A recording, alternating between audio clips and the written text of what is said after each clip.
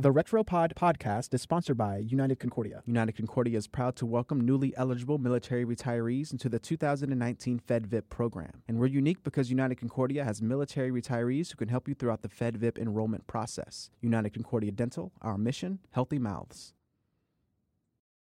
Hey, history lovers.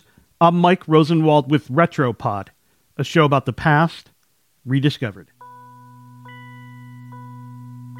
You've probably heard that former First Lady Michelle Obama has just published a memoir about her life and the 8 chaotic years her family spent in the White House.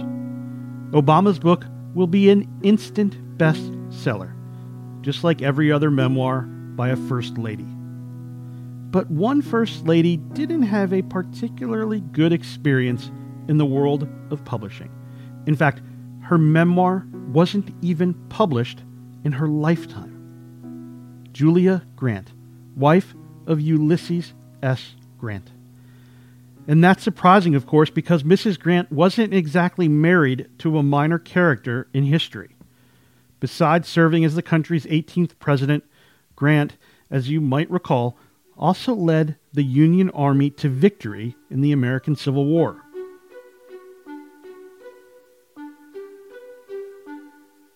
Still, she couldn't get her book published, even with the help of the couple's close friend, the famous writer Mark Twain.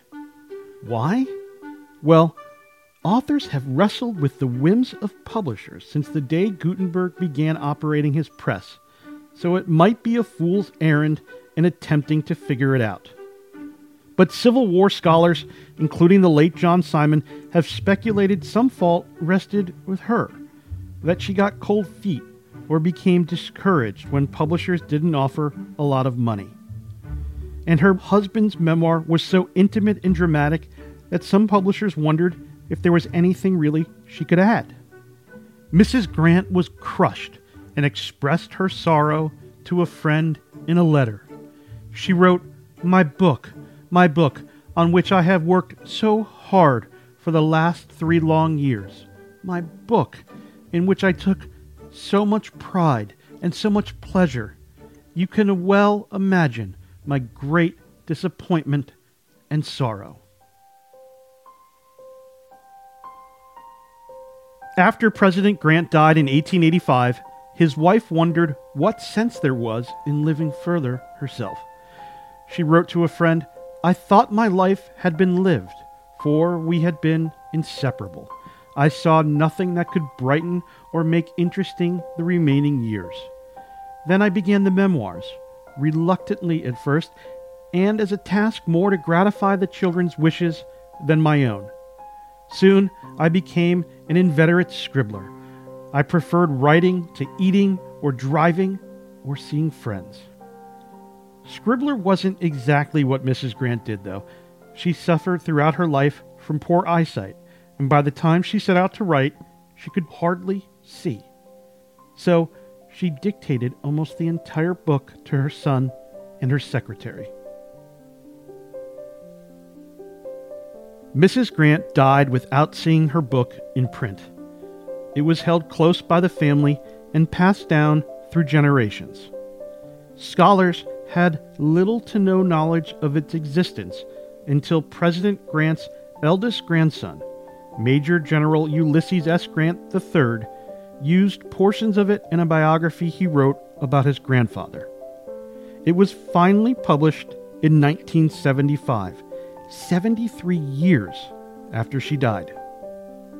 Mrs. Grant concludes her book at the end of her husband's life, as he tried to hold on and finish his own memoir. He did, and then he passed a few days later.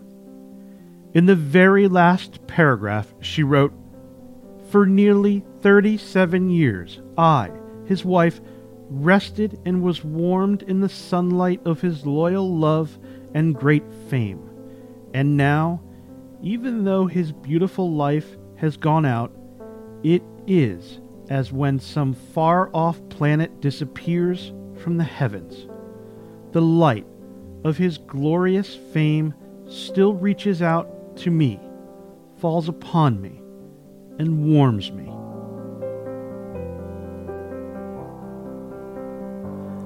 I'm Mike Rosenwald. Thanks for listening. Special thanks to Gillian Brockel, who helped report this story for the Washington Post. And for more forgotten stories from history, visit WashingtonPost.com/retropod.